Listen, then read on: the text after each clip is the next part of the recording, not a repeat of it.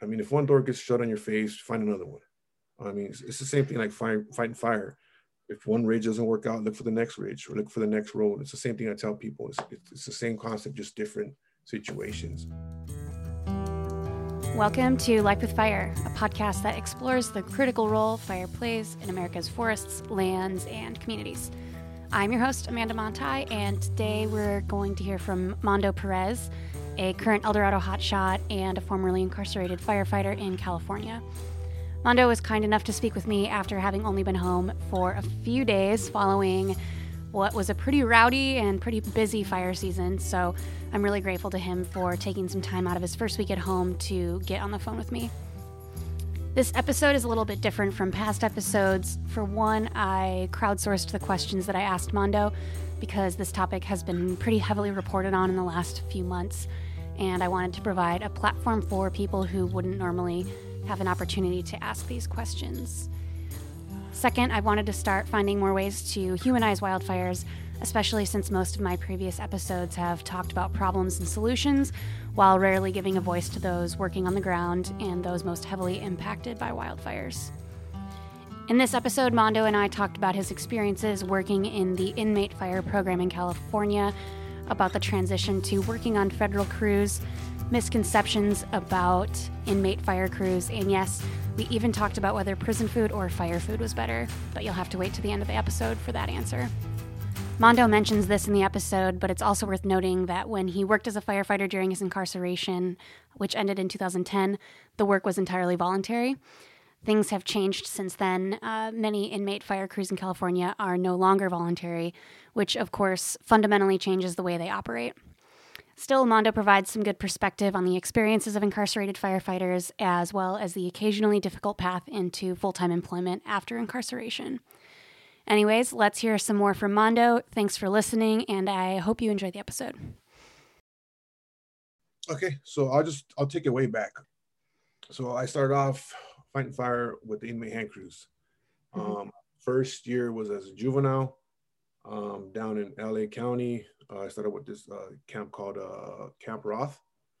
I did about, I want to say, a little bit over a year there. It was pretty basic. I guess you would call it like a type 2 hand crew, not really an IA. Did fight fire, but it wasn't direct like I do now. So I started off there, did my time there, went home, got in trouble again as a kid.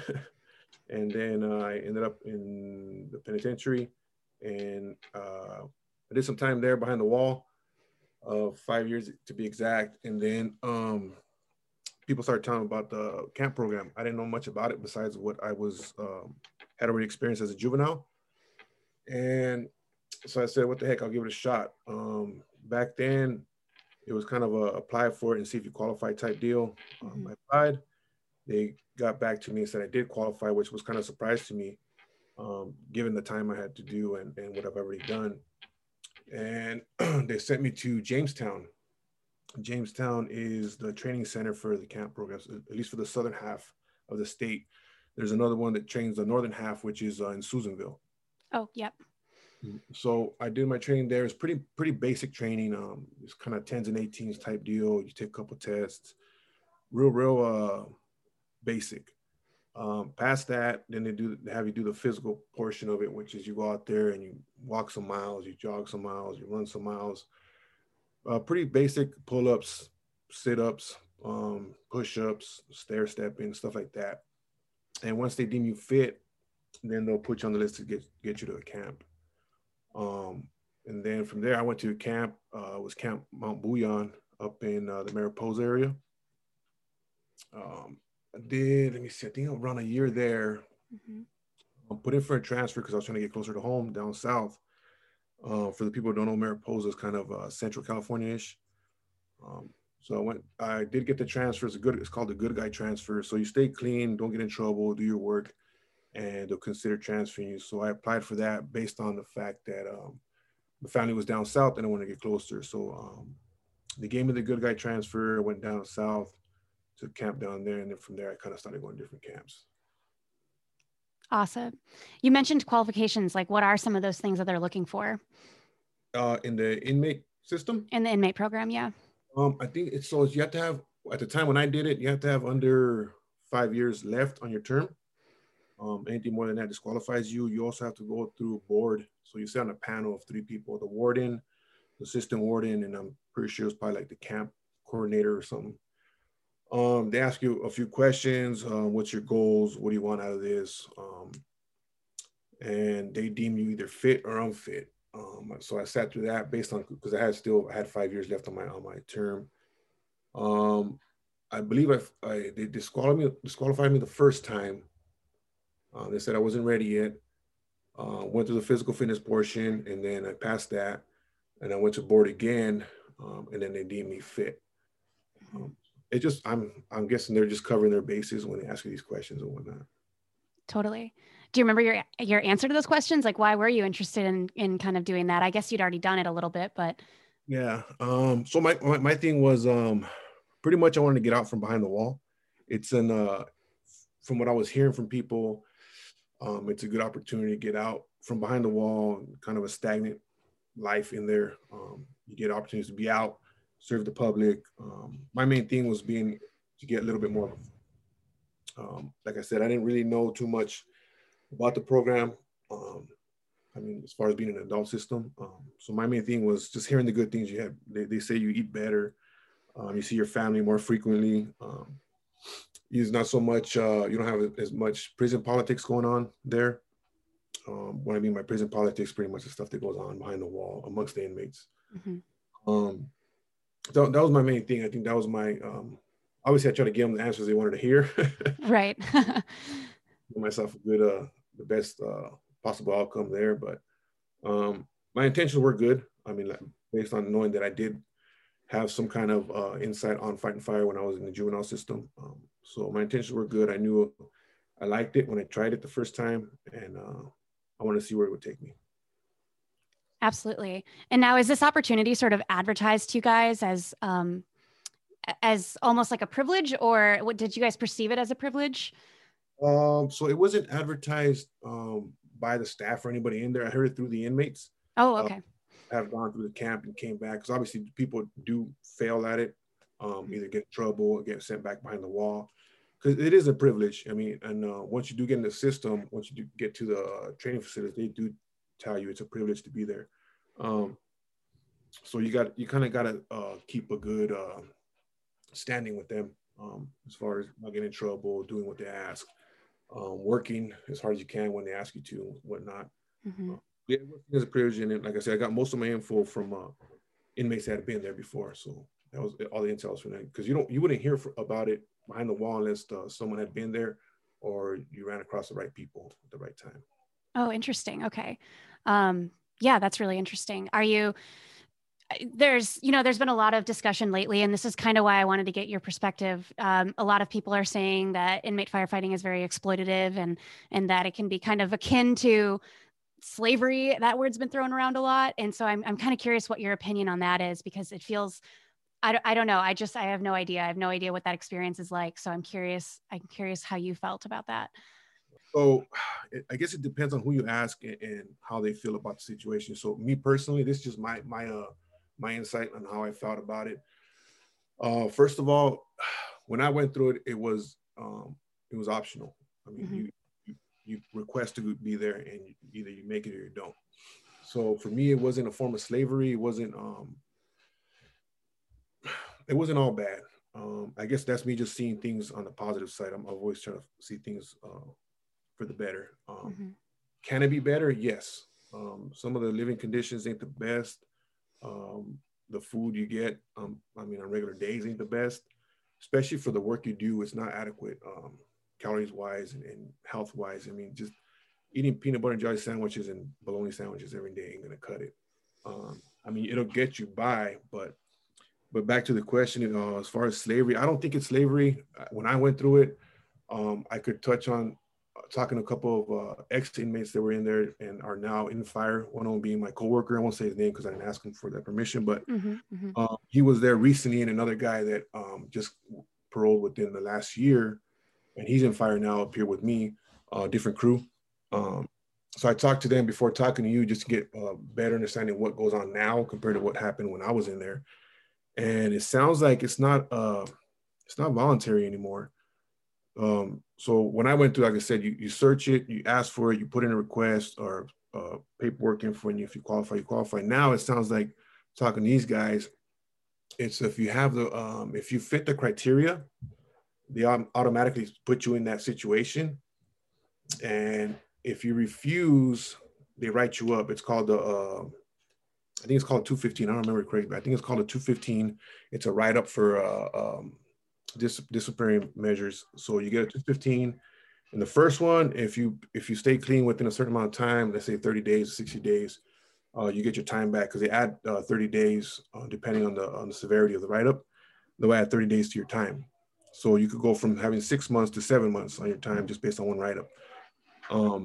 But if you keep on refusing the program, obviously if you get a second write-up, you forfeit that first 30 days. So now you have 7 months on your time and another 30 over your head.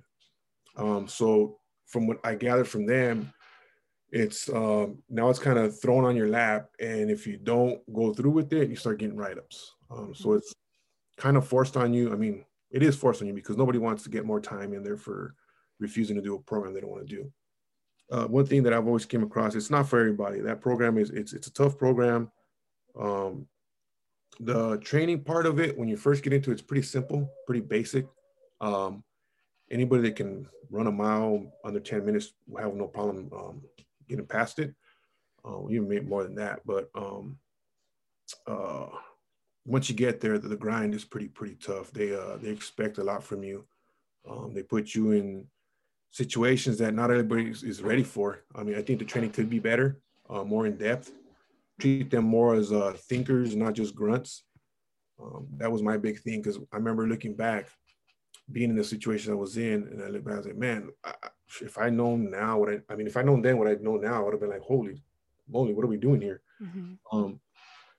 So back then it was more of a just skating by, maybe getting lucky in a lot of situations, and then just hoping for the dude that does know what's going on, which is the foreman, the captain, takes care of you at the right time. I mean, when things do go wrong. I mean, luckily I never got hurt in there, but I did see people get hurt in there, and it's not pretty, especially when things can be avoided.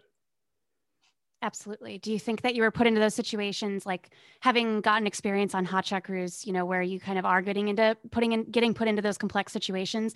Did you ever feel like maybe you were not being discriminated against, but that you were being put into situations that you shouldn't have been put into because of the type of crew you were? Or I don't know, is that like a... Yeah. I don't want to make this sound bad or like we were getting treated as less than people. But yeah, we were definitely in situations where a lot of people shouldn't have been in, based on just not knowing fire, especially at that level. Because they do treat you like a type 1 crew. They consider you a type 1 crew, even though you don't have the qualifications, by our standards. Mm-hmm. So yeah, I do believe that a lot of people are put in situations that they ain't ready for. I mean, because you think about it, let's say you have 20 people. Only one of them from that whole crew has the qualification, which is your foreman or your captain. The rest of the people have just basic 40, and you get thrown out day one, and here you go, especially if you come in during fire season. I mean, if you're fortunate enough to come in during the winter to an inmate camp, and you kind of pick up quick and you kind of see what's going on and you learn for yourself. But I mean, if you get there day one during middle of fire in July, I mean, you better learn quick. So yeah, I mean, I do think that those crews get treated unfairly, I guess, if that's the right word. Yeah. There's better ways of doing it, in my opinion. Yeah, absolutely. What kind of qualifications are foremen or superintendents expected to have for you guys? On the hotshot crews or in the inmates? In the inmate crews. So, most of them are engineers. I don't know what their qualifications are. Mm-hmm. Different agency. So I don't want to speculate, but most of them are engineers, or higher. And then at CAL FIRE, I believe they're just called captains. So LA County had engineers, and then CAL FIRE had captains. Like I said, I don't know what their quals are. Yeah. Most of them are pretty savvy. If you're a foreman or a captain in the inmate system, you obviously have some time in to get there. And like most of them are savvy. But I mean, put yourself in their shoes. I'm not making no excuses, like I said, but Yourself in their shoes, you have 20 people who are green as hell, and you're trying to wrangle. It's like wrangling cats. I mean, trying to teach them everything you know pretty quickly, and it's pretty hard. And I get it. I mean, it's not their fault. Um, yeah, like I said, I don't Yeah. know what the. No, that's great.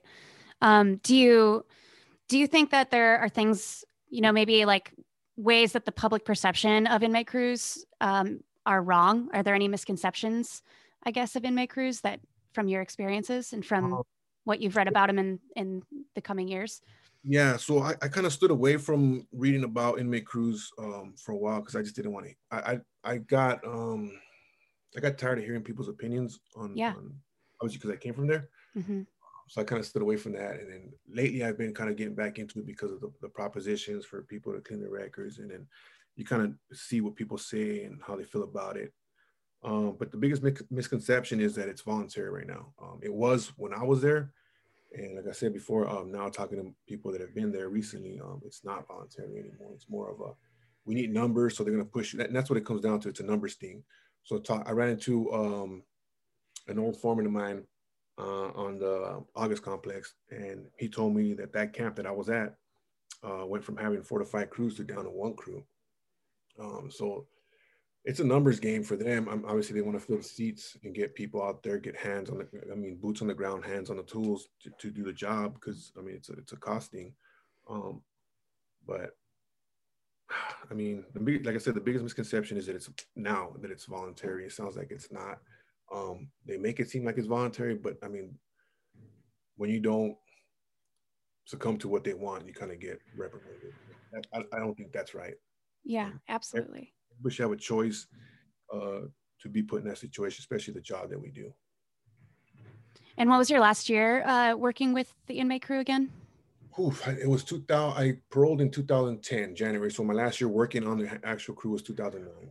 So okay. My parole day was I think early January in 2010.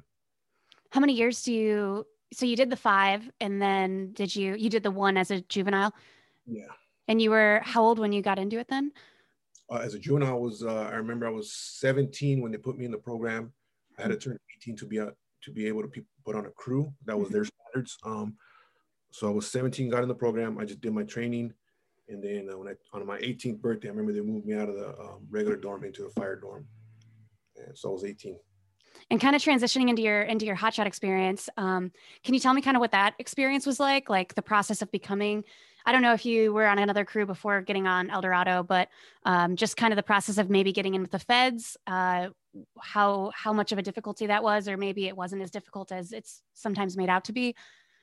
I think it's on a case by case basis, because so when I started, it was a little harder for me because of parole. So I paroled as a violent offender, so my parole was a little stricter than normal people. Mm-hmm. So I got out, and I had a cousin who was also an inmate on an inmate hand crew. We were together in there for like a year and a half. And he paroled before me, and he said, hey, you need to check this program out, which was Rio Hondo Wildland Fire Academy out of Rio Hondo College down in Whittier. And it kind of intrigued me a little bit. I kind of wasn't like, I thought, school, I don't got time for school. I need to get out and hit the road running. I mean, work and support the family. But when I got out and I tried to apply for jobs, my professor said, no. I said, you can't do that. You need to stay local, stay in county, and you're definitely not doing fire. It's all right. So I said, what about this college and this academy? He said, yeah, do that for now, but you can't do anything else. So I jumped into the academy, and it's probably the best thing I ever did. It was a hard academy. It taught me what I needed to know, and it goes further than just basic training. Yeah, actually, it was a 16-week program, Monday through Friday, pretty much 8-hour days minimum. It was like a full-time job, but it was worth it. So I did that, graduated. I didn't get hired right away, so they put me on their Type 2 hand crew, which is called the Roadrunners, Crew 77. I was the crew. I got voted crew lead, so it's kind of like the lead firefighter for the whole guys, because I had the most experience there based on my inmate time. Mm-hmm. So I did that for I did 1 role with them, and then after that they started lending me out to other crews. I jumped on with a Type 2 IA crew out of Sequoia. I did 2 roles with them, And then I finished off the year with the hotshot crew down off the Angeles. So that was home for me. The Angeles was home for me. I try to stay close to them, but I couldn't get on right away. The hiring process was a little different back then, and I didn't get no interest calls or nothing. So I jumped on the first call that came, which was out of Region 3 in New Mexico, Santa Fe. Mm-hmm. Had a Type 6 engine call me, and I was desperate for a job. So I jumped on that. I got to hit a little bit. Let me back up real quick. So when I got on the Type 2 crew out of the Angeles, by that time I had a different pro officer that was more lenient, and he seen that I was doing pretty good. So he was like, hey, just do your job. If you take off out of town, just let me know where you're going, and we'll make sure it's all right. So back to Region 3. By that time, I was already off parole, and I did my time over there. Same thing happened over there. I was able to scab on with the hotshot crew out there. Did good enough for them to like me to offer me a job for the following season. But my wife got pregnant, so that changed my decisions. So I told them thank you, but I was trying to get something closer to home because I didn't want to uproot her and move her around. Mm-hmm. And then from there, I applied over here in California, and that's when Eldorado gave me a phone call and gave me a chance. It's a funny story because I had applied to other shot crews, and the crew I was interested in further up north couldn't give me the offer. So I was kind of like debating what should I do. And then Eldorado called me, and it was my at the time he was my captain. His name's Aaron Humphrey. Pretty sure everybody knows who he is by now.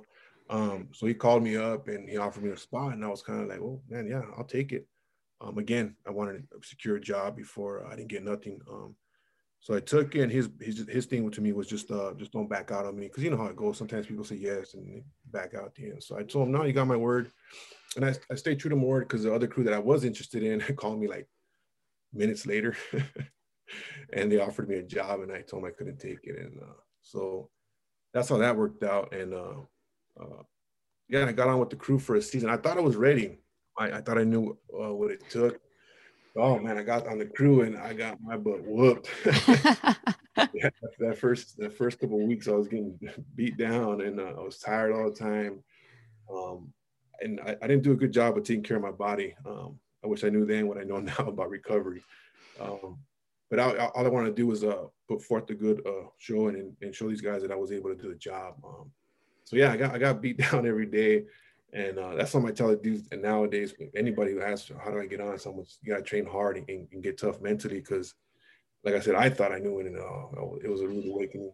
It was fun though. I mean, I look back now and I'm glad I went through it. But yeah, so I got on with them, and they kind of tried me out on the hand tool for a little bit. And then after our first fire, they switched me to lead saw with my saw partner. And after that, we just took off running. I mean, it was a lot harder because obviously I'm on a chainsaw now, but it was fun, and I'm glad I got the chance to experience that and go through it. You're still in Eldorado. Are you a captain now? No, not far from captain. I wish. Oh, yeah, I wish. Everybody always thinks that. I mean, I figure I was like, well, like 11, what, 9 years, 8 years, I'm guessing.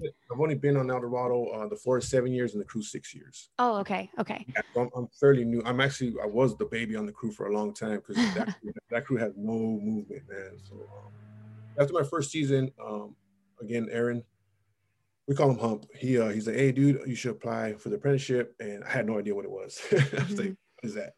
And then he's like, it's how you get on to be permanent and whatnot. And I was like, oh, okay, I'll check it out. And I kind of put it off. I wasn't really interested in it, or I didn't know much about it. So I was kind of putting it off. And then when the apps opened up and it was getting close to closing, they asked me if I had put in for it. And I said, no. And we were on a fire. And he's like, what? He's all right. And he said, early morning after chores, he's like, get a laptop, sit down, and you're punching in your app. And I was like, oh man, this guy's serious. So I was like, and I'm glad he did push me, because I mean, I'm here now. You know what I mean? But so I did it, applied, I got the offer. I took it, and then they put me on an engine for obviously for my apprentice time. I did a season on a Type 3, and then I came back. I got lucky that, like I said before, this crew doesn't have a lot of movement. I mean, people have been on the crew. He was on the crew for 20 years. And people after that I got one of my captains been there like 13 years or something like that. So I got lucky when I got offered a spot permanently on the crew. He asked me if I wanted it. I said yes. And he said, all right, well, it's time to move with your family. So that's what I did when I took the job. I sold my house in SoCal and I bought up here, and then it worked out awesome. So yeah, I have 7 years on the forest, 6 on the crew. I just finished my 6th year on the crew, and I'm a senior firefighter. Waiting for my turn patiently. I don't want to go anywhere else. And if I did, it would be back down to SoCal, but I love it up here. They took care of me since day one. That's one thing that I take highly, because they didn't, based on my background and whatnot, they didn't kind of like look at me sideways or anything. They treated me as a normal human being, a hard worker, and they gave me the opportunities that would get anybody else that came in without my background. So I appreciate that. I'm loyal to a fault. But yeah, so now I'm just waiting for a spot to open up, and it might be sooner rather than later, from what I'm seeing, but yeah. I'm patiently waiting. It's a good crew. I like their program, from top to bottom. I like what the new soup has envisioned. I agree with it 100%. I'm here for the long haul. I mean, unless something happens, obviously my body breaks down, or God forbid that happens. But yeah. Life with Fire is proud to be sponsored by Mystery Ranch Backpacks. Mystery Ranch is known to make the best packs for wildland fire, and most hotshot crews, including Mondo's crew and the crew I used to be on, used Mystery Ranch for their crew packs. To be honest, I've probably spent more time with a Mystery Ranch pack than I have with my mom over the last 4 years, which is maybe a little bit sad, but also a pretty good indication that these things can hold up to repeated and constant abuse, day after day and season after season. Mystery Ranch doesn't just make fire packs, though. Their lineup also includes packs for hunting, climbing, backpacking, and backcountry skiing. I think they even make briefcases now. I personally use their Saddle Peak ski pack for riding in the backcountry around Mount Baker, where it's spent the last 2 years getting rained on, smashed during falls and chairlift rides, and scraped by errant tree branches. Anyways, whether you're carrying an elk quarter, avalanche gear, or a laptop, Mystery Ranch definitely has the perfect pack for you.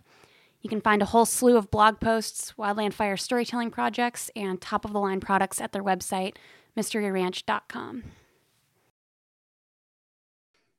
I also saw you guys on Vice, and that was pretty rad. I feel like that's probably like the best indication of what fire is actually like that I've seen in a documentary. Like oftentimes it feels a little, like over glorified, but I thought that was a really good example of what it's actually like and what we're kind of going through.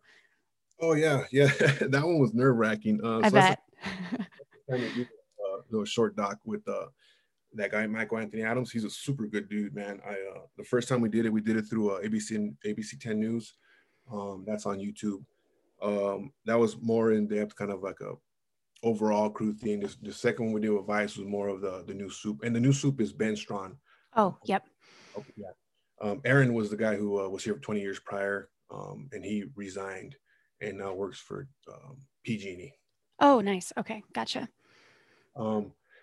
So yeah, the new one was more falling around band as a new soup, and it was a hard time for him because of COVID and whatnot. And I mean, first years of soup is hard as it is already, but then throwing in COVID and all the stuff we had to go through up and down with being quarantined and then adjusting to the CDC guidelines and the forest guideline, it was hard. I mean, I give him props. I think I would have stressed out if I was in that situation. I would have been like, oh, whatever, I'm out. No doubt. Yeah, Plus, how many hours of overtime did you guys get this year? Was it a big summer? I'm guessing it was. Yeah, we were, I think, right at 1,000. It was 1,000's good for us. We were hoping for more. I mean, obviously every year we want more, but like I said, it started off slow at the beginning, but after that it picked up and we didn't stop at all. Like we barely got back. I think when I emailed you back, we've barely been back. Was it Sunday we got back?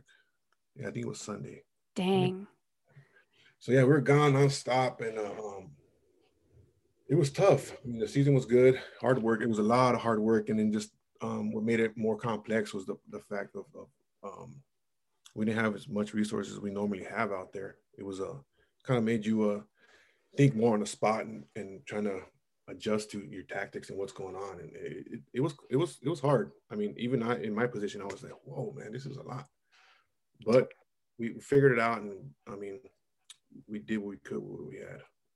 Totally. That's the name of the game, I think.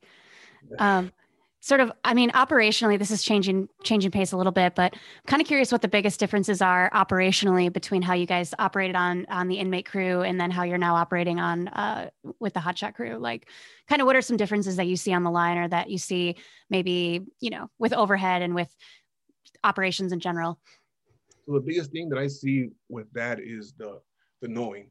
So like, I look back when I was in the crew, I didn't know what was going on. Big picture wise, I didn't know anything. The only thing we knew was, here's your line, dig as fast as you can, as much as you can, for as long as you can. And that's what it came down to. I mean, even like, I look back and, I mean, I don't remember them ever beefing us up. Like, certain ones did. Like I said, there were some good ones in there that kind of, hey, dude, if something goes wrong, go this way or go that way, or this is where we're going down. But then you had the days where, I mean, even they get worn out. They're only human.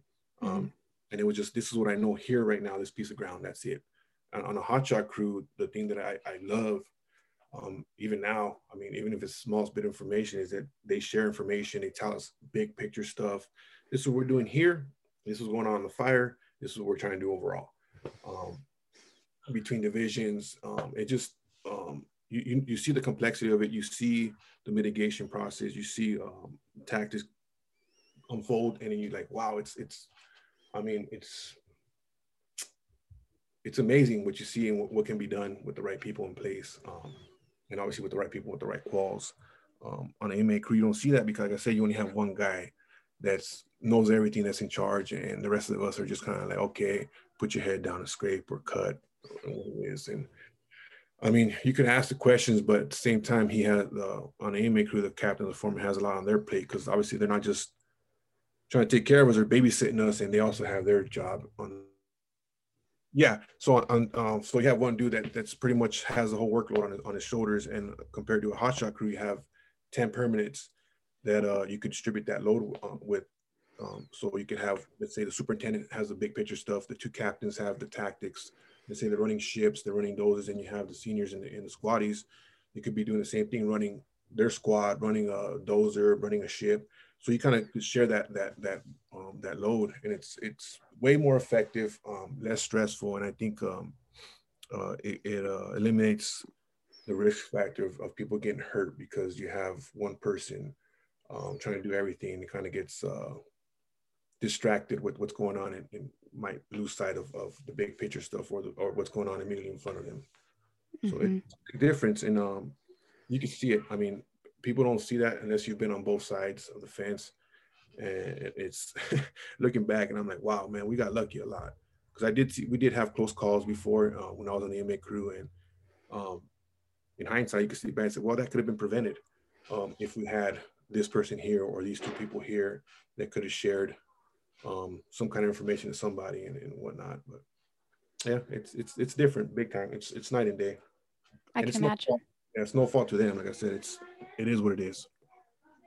Absolutely. I don't know if you feel like explaining some of those close calls or some of the sort of common like communication breakdowns or operational breakdowns that you saw on the line as an inmate. So the one I experienced the first time by myself, it was actually a fuel reduction project. We were doing, it was all manzanita. We're cutting manzanita, pounding it, burning it. And it was just us, my crew itself, and in the captain. And the wind started picking up. We were burning piles already, and I guess it wasn't expected, or the captain didn't expect it to turn out the way it did. But we had a couple strong gusts that pushed the burn up into the private side, and it started running into the up in the brush. And I was on the wrong side of that brush because I got cut off. Me and three other guys. So my first instinct was to cut in line. I mean, that's what they teach you. You see fire, go on the edge, pick it up, and try to cut it off. So that's what we started doing. And the fire was moving too quick for us, especially with just 4 people. The rest of the crew was on the other side, on the safe side. So I told the guys, hey, pull out. Let's try to go a little bit further out, or we could try to pick it up with time. Tried that, didn't work. Same thing. The fire kept moving on us quicker than we wanted. And then finally, we just pulled back, looked at our situation, and the captain was like, "Hey, just try to make a run for it." He was yelling at us like, "Make a run to the bottom, and see what pretty much see what happens," for lack of a better explanation. So we all kind of just took a deep breath, stepped back, and gave it all. We ran, crossed, dove on the other side of the bottom, and it was hot. It was really hot. Like I thought my clothes were on fire, but they weren't. I jumped up, started patting myself, and I thought it was a bit. Luckily, we all came out of that unscathed, and it was a learning situation for me. I was like, wow, man, I can't believe we were in that position. And looking back now, it's even like, man, that was such a small thing that happened turned into a big thing, and it could have been prevented. I mean, if we would have took the time to do things right. Like now, you're in that situation on a hot shot crew, the winds pick up. The first thing we say is, hey, let's stop. Let's hold up for now. Let's see what these winds give us. See what the fire does, and we'll move on. If either we engage or we just step back and kind of more on the defensive. Something simple like that. The second one was a little bit more scarier. We were on an actual fire. It was what was the name of that fire in the LP? The big one. Oh, the Zaka. It was a Zaka fire in the LP, and that one, it was two of us, two crews formed up as a strike team, and one crew was on one side, and the other crew on the other side were kind of chunky line, and there was an island that picked up. The winds picked up. The island sparked back up, and it made a little push. And the other crew was the closest to it, and they literally had to drop their stuff and take off running because it pushed a little harder than they thought it was going to happen. And luckily, nobody got hurt, but it was close. Like, I mean, talking to the guys after, they were freaked out. They're like, "Holy moly, why did that happen? Why were we there?" And same thing. If more people would have known the big picture and maybe some winds and some basic fire behavior, I mean, more than what they teach you, it could have been prevented. It could have been like, "Hey, let's not be here at this time of day," or when the winds start to surface or whatnot. Even if we just track the weather, if somebody just sat there and slang some weather and said, "Hey, winds are picking up from the south or downhill," or something to trigger you. I mean, like, okay, you know what, it's time to pull out. But those are the two biggest ones that come to mind. And you look back, like I said, it's something small that got missed, and it could have been prevented. Totally. So you spoke to training a little bit there. My next question is just like, in what ways can we sort of reform the way that we're utilizing or training or just operating these crews, these inmate crews? Do you have any sort of specific suggestions for it? Oh man, it's hard, especially now. Like, I don't know what the programs are now, but right. Looking back, I think, I know, I mean, maybe I'm being unrealistic with it, but maybe if they got more people to help them more in depth, I guess, go past the basic stuff that they do teach them. Like firing operations is a big one. So you could see the difference between a hotshot crew doing a firing operation and an inmate hand crew doing a firing operation. They have to be micromanaged, because if not, they do the wrong stuff right away. But we've been in situations where they light wrong, or they light the wrong piece, or on the wrong side, and you're like, oh, you gotta jump in and cut the piece off, whatnot. And it's like I said, sometimes just things get missed, or one dude thinks he knows what he's doing, he does it. So more in depth, like with burning operations, something that would help them with what they do, because they do burn operations, right? They do hazard falling, stuff like that, where they go more in depth. Their training when I was there for hazard falling was just, you're 212 and you're pretty much blessed. Here you go, now go start falling trees. For knowing what we know now, I think they need to go more in depth as far as falling trees, because when I was a Sawyer inmate crew, I dropped some trees I shouldn't have been dropping, and I'll be the first one to admit it. Knowing now, I just thought that's how they ran back then. Hey, drop that tree. Okay, cool. I'm gonna put in my cuts. There was no in-depth size up. It was more like, okay, that's a big tree. It's leaning that way. I think I can get it. And we went from there. I mean, you shot in, like I said, a lot of times I think we got lucky. I had a few close calls with chainsaws where I got my chaps based on complex falling operations or with hang-ups and whatnot, not knowing more of hang-up situations, what could happen. You kind of just guessing. You're like, okay, I think I get this like this, and let's hope it comes out right. So, I mean, the part where I'm thinking it's unrealistic is, so they have such a fast turnaround rate with the inmates. So, I mean, you might have a dude that's there for a year. You might have half your crew that comes in and goes because they can't hack it, or they're um, just bad apples. They don't want to. They don't listen. They don't want to do the work. They think it's too hard, and they say screw you, and then the foreman rolls them up or the staff roll them up. Because you do have, I mean, a lot of that. The turnaround rate's high in there. Like I said, when I was there, if you looked at the foreman wrong, he didn't like it, he could roll you up on the spot. It sounds like it's a little bit more different now because they have a lack of numbers. They're trying to keep body in seats. It sounds like you get away with a little bit more. So, I mean, back then I could see why it was hard and why you wouldn't want to spend so much time on certain individuals based on their length of stay. Mm-hmm. You never know. They might do something dumb and get rolled up. I mean, one week they're the best cutter on the crew. The next week they're gone.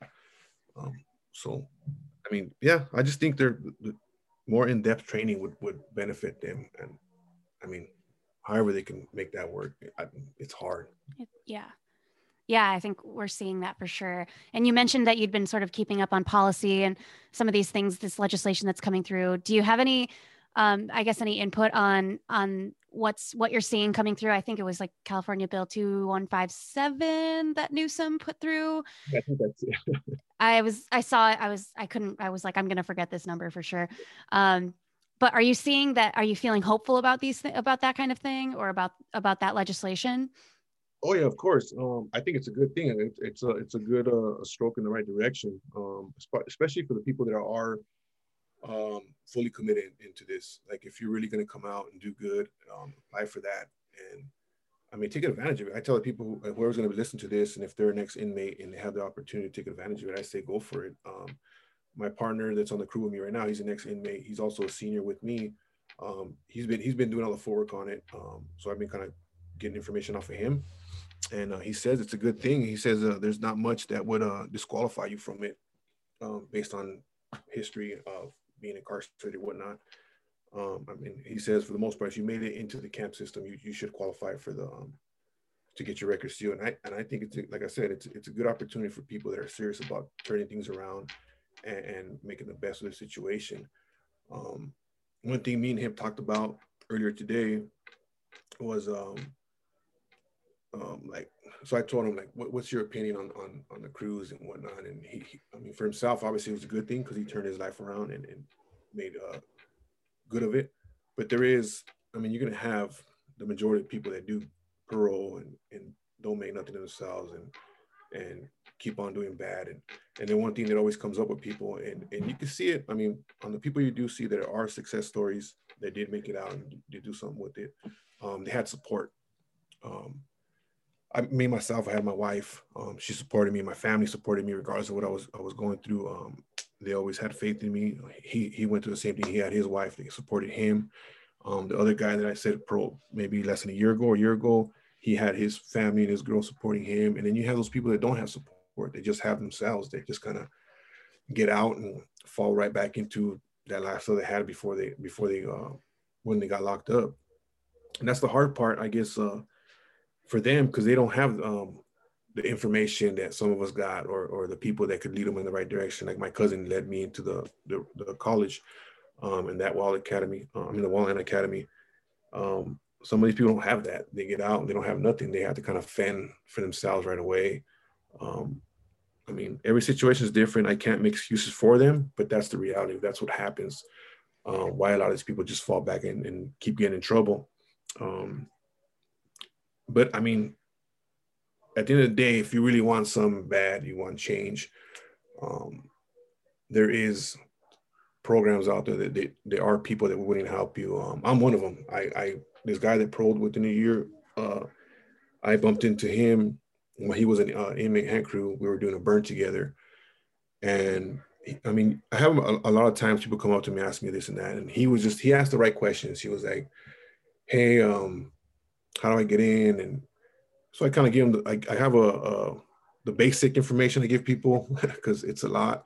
And then I have the other information that people, if they actually keep looking me up. So I told him straight up, like, it sounds like you're interested. You're getting out real soon. Google me, Google the base, give us a call, and we'll go from there. The dude, the same day he got out, he Googled the base number, he called me up, and he just followed up. and he did all the right things. So that showed me that he was he was committed. He did more than a lot of people do. Some people just call you, okay, thank you, and then never follow up, and they expect just to get hired on the spot. And it's like it's not how it works. Especially for an established hotshot crew, you have people waiting in line trying to get on this crew. So I mean, you gotta show me what sets you apart from these people, and he did that.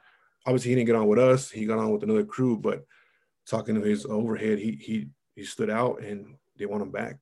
So that to me was like a good thing. I was like, wow, okay, I helped somebody out that needed the help, guided him where he needed to go, and the rest was him. I mean, he did all the footwork, he did all the hard work. So that you can, if you're really wanting that change, you just got to put your right foot forward and go through with it. I mean, it's not going to be easy. That's one thing I tell people. It's not going to be easy. I mean, I had a hard time at first, but you just got to stay on the course and keep pushing through. I mean, if one door gets shut on your face, find another one. I mean, it's the same thing like fighting fire. If one ridge doesn't work out, look for the next ridge or look for the next road. It's the same thing I tell people. It's the same concept, just different situations. So it's up to the individual. I mean, I've seen a few that don't make it, that get on, fall back into drugs while they're on the cruise and they get fired or whatnot. Then you have very few that do make something out of it. And those are the people that you want to help. Those are the people that you do want to go out of your way for. And hopefully those people hear this and do something with it. Yeah, that's incredible. I hope they hear too.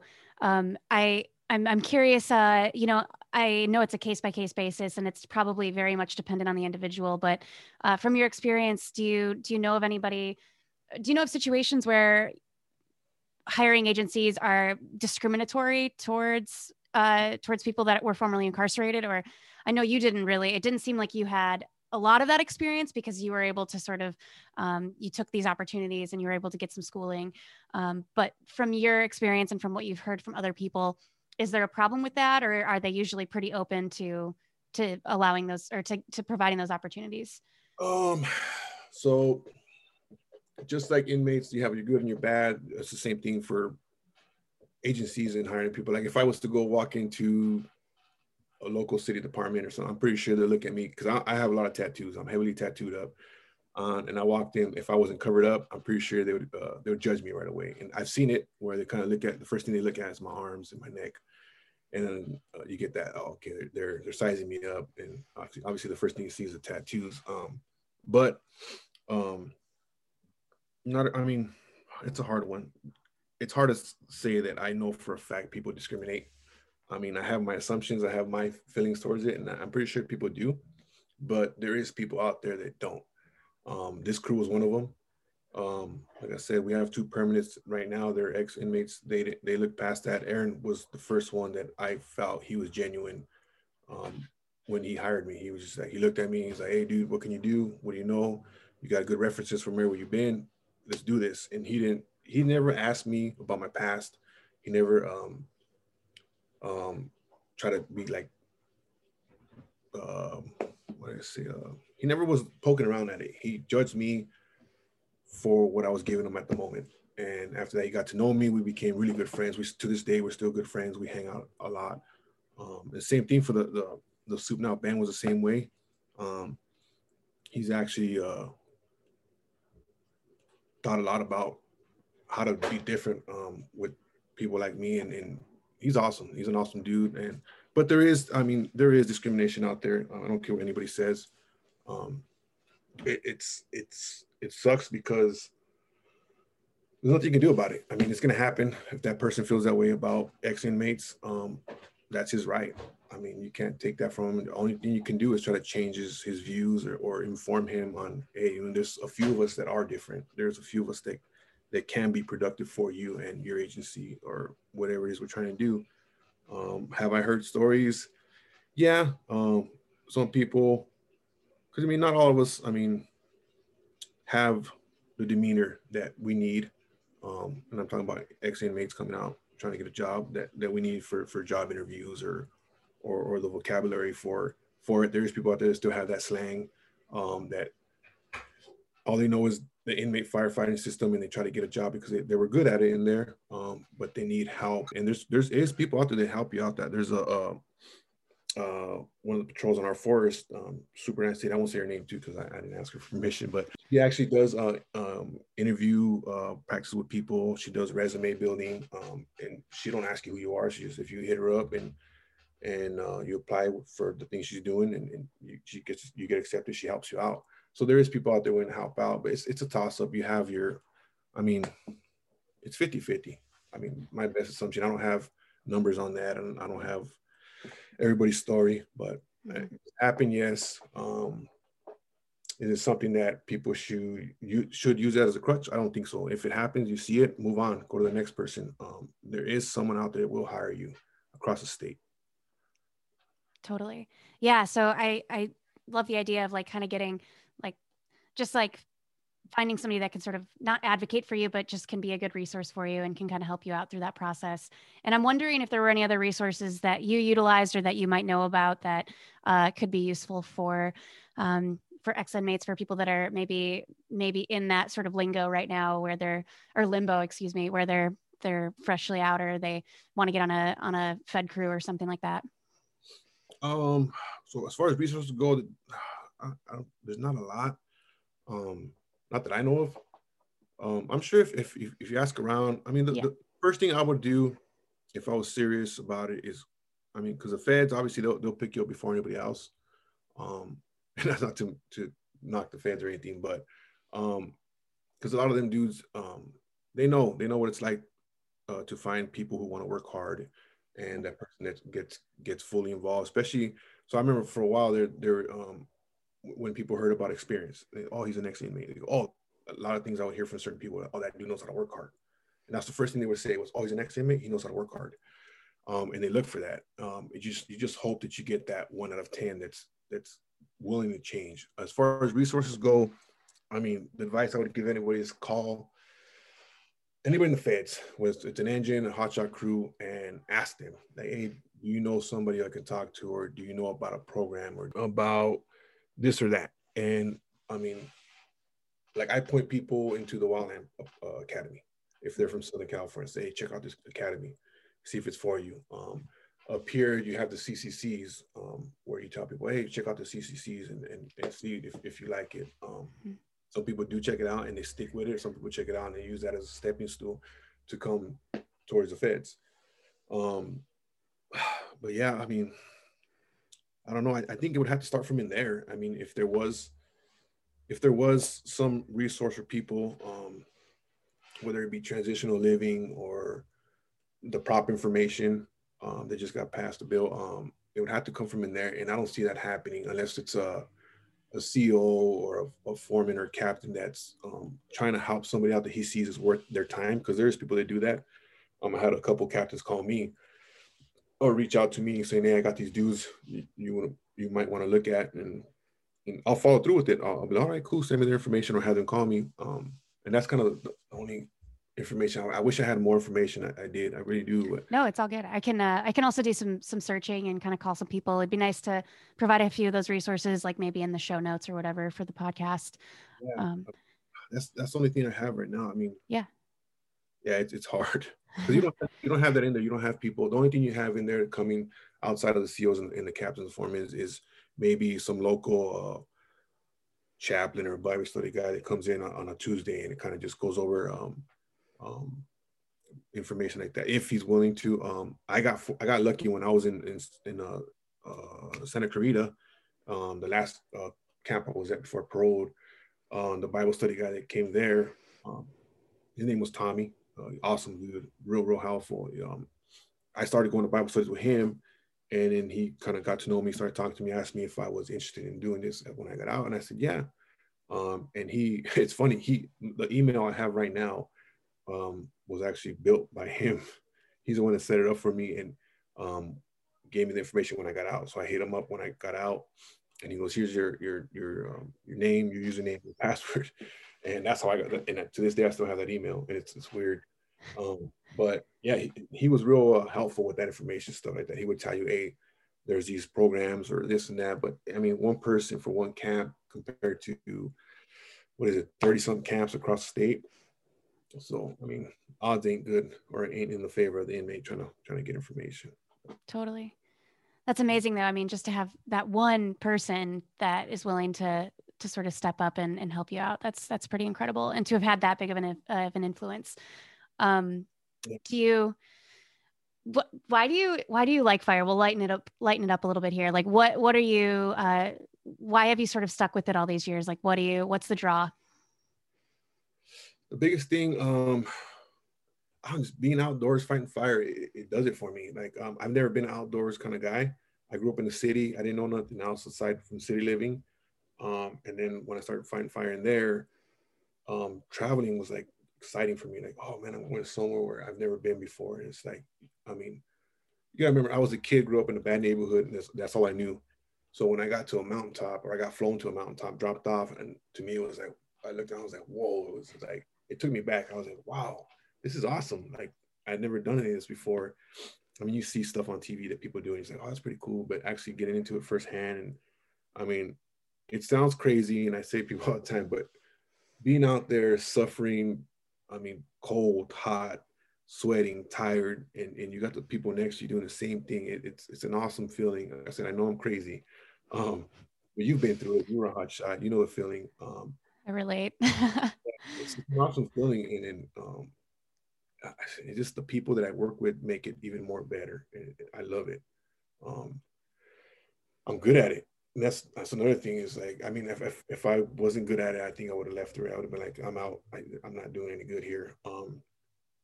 And another feeling that I have that's awesome is my kids, my son, he's 6, and I send him pictures of where I'm at and the fires I do and the burns we do, and he just gets blown back. He's just like, wow, Dad, that looks cool. And then like hear them tell their friends, or my dad's a firefighter, and obviously I'm a forestry technician, but I mean, but yeah, to me it's like, oh man, that's an awesome thing. Just hearing them talk, and I started off doing all this for them. Obviously, I wanted a better future for them than I had, but I started off for them, and it's worked out.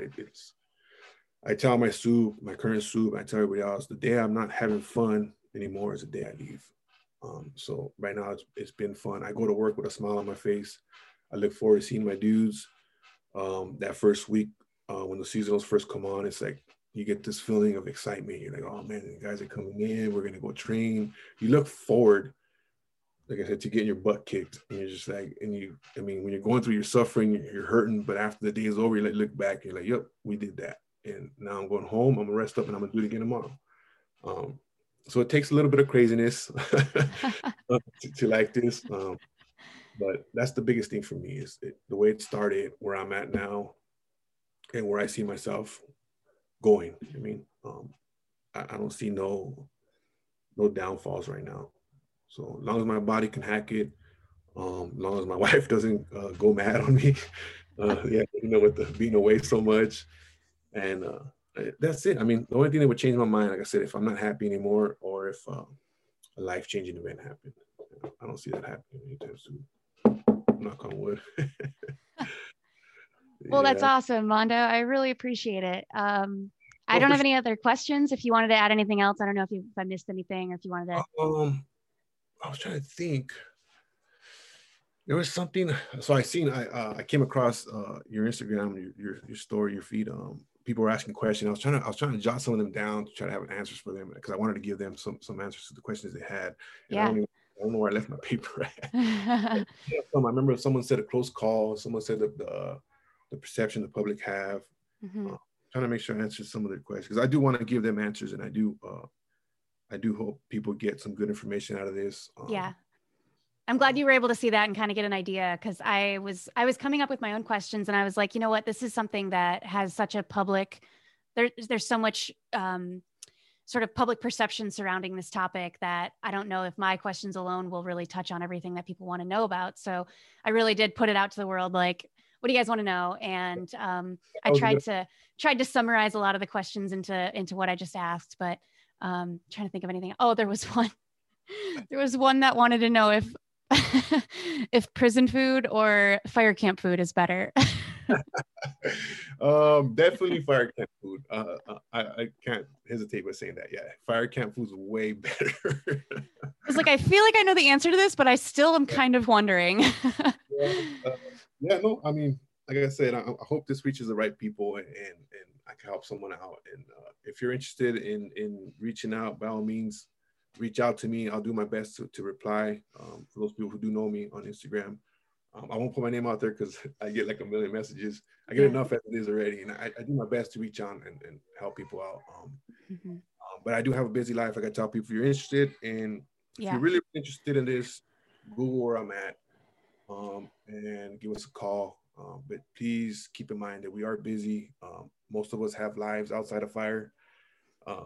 We like me, I have 5 kids and my wife, and when I'm not fighting fire, I'm trying to give them 100% of my attention for obvious reasons. I love my family. So yeah, if you're interested in this, I say reach out. If you've hit roadblocks, don't get discouraged. Just look for another road, find something else. And you don't have to be on a hotshot crew right away. Start off on a type 2 IA or an engine, something, get a feel for it, learn from it. And then if you end up on a hotshot crew, awesome. If you end up going further than that, awesome. If you find out it's not for you, hey, by all means, move on and find something else, whatever makes you happy. Is my advice. Find what makes you happy.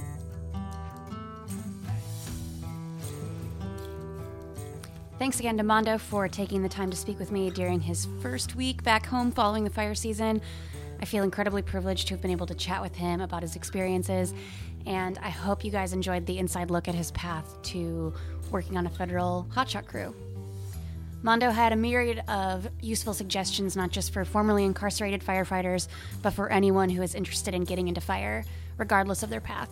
So my ask today is that you share this podcast episode with someone who may need it, whether they've expressed interest in fire but haven't begun to pursue it, or they have a path similar to Mondo's and could use some inspiration or maybe even a role model. I'd also love it if you could subscribe to Life with Fire on Apple Podcasts and leave us a review if you are liking what you hear. Thanks again for listening, and I'll catch you on the next episode.